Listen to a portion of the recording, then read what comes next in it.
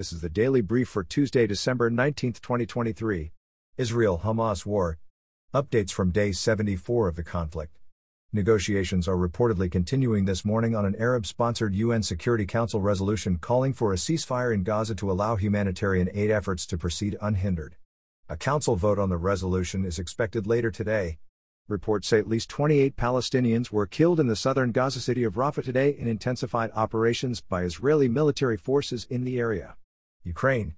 Today is day 663 of the Russian invasion of Ukraine. Here are your updates. UN Human Rights Chief Volker Turk said today that monitoring of the war in Ukraine has indicated gross violations of international human rights law, serious violations of international humanitarian law, and war crimes, primarily by the forces of the Russian Federation. Among the violations of human rights cited by Turk were 142 cases of summary execution of civilians, enforced disappearances, and torture and ill treatment of detainees. The Russian Defense Ministry says its air defense systems destroyed or intercepted 35 Ukraine-launched drones over its Lviv, Volgograd, and Rostov regions in Russia earlier this week. The ministry did not provide details on any damage caused in the attacks, but reports say at least one bomber at the Morozovsk airfield in the Rostov region was damaged in the action. U.S. weather. Reports say at least 4 deaths were caused by the powerful storm that affected much of the U.S. East Coast over recent days, and that as many as 620,000 homes and businesses in the Northeast remain without power this morning due to the storm. Texas. Governor Greg Abbott yesterday approved new measures that give police in Texas authority to arrest migrants who illegally cross the U.S. border and authorize local judges to order illegal migrants to leave the country. Reports say the immigration enforcement measures, normally a federal responsibility, are likely to face legal challenges. Virginia. A federal judge ordered a halt yesterday to the planned removal of a Confederate monument at Arlington National Cemetery. The temporary restraining order was issued following allegations by a group called Defense Arlington that removal of the monument, which was authorized by Congress and being carried out by the U.S. Army, would threaten adjacent grave sites. U.S. education. The Associated Press reports that, according to an analysis of U.S. educational and census data, an estimated 50,000 students remain missing from any kind of U.S. school since the COVID-19 pandemic, down from a fall 2021 analysis, which found more than 230,000 unaccounted for students. The AP further notes that homeschooling increased by more than 25% during the pandemic period of 2019 to 2022. U.S. and Denmark. Danish Prime Minister Mette Frederiksen announced today that a new 10-year defense agreement between Denmark and the United States will allow U.S. soldiers and military equipment to be based on Danish soil. The agreement follows similar arrangements made by the U.S. with Finland and Sweden earlier this month. LGBTQ+ and religion. Pope Francis yesterday announced that Roman Catholic priests will now be able to bless same-sex couples. The new policy represents a clear shift in Catholic Church policy, but leaves the final decision on whether to perform such blessings to individual priests. Red Sea.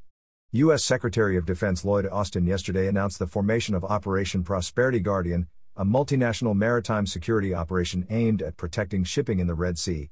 The operation, which will involve the U.S., UK, Bahrain, Canada, France, Italy, the Netherlands, Norway, Seychelles, and Spain, follows numerous attacks by Yemen-based Houthi rebels on commercial shipping vessels in the Red Sea.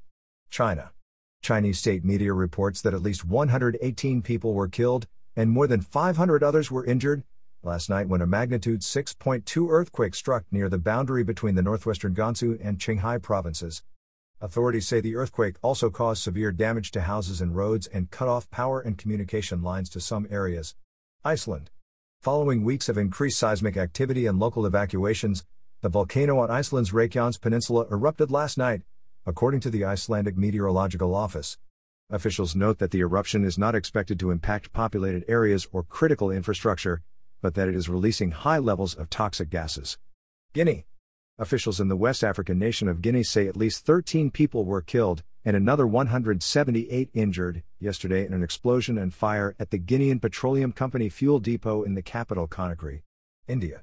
Authorities say hundreds of people remain stranded in India's southern Tamil Nadu state due to heavy rain and flooding over the past 2 days.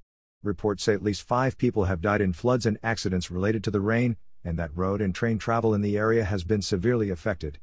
Google. According to an antitrust settlement filed in a San Francisco federal court yesterday, Google has agreed to pay $700 million to consumers and states to settle allegations of anti-competitive practices on its Android App Store. Reports note that the settlement deal was reached in September and that it comes a week after a federal jury found Google to have employed anti-competitive tactics on its Google Play Store. Apple. Reports say tech giant Apple plans to suspend U.S. sales of its Series 9 and Ultra 2 Apple Watch models later this week due to an October decision by the International Trade Commission that found the product's blood oxygen measurement feature infringed on an international patent held by medical technology company Masimo. Social media.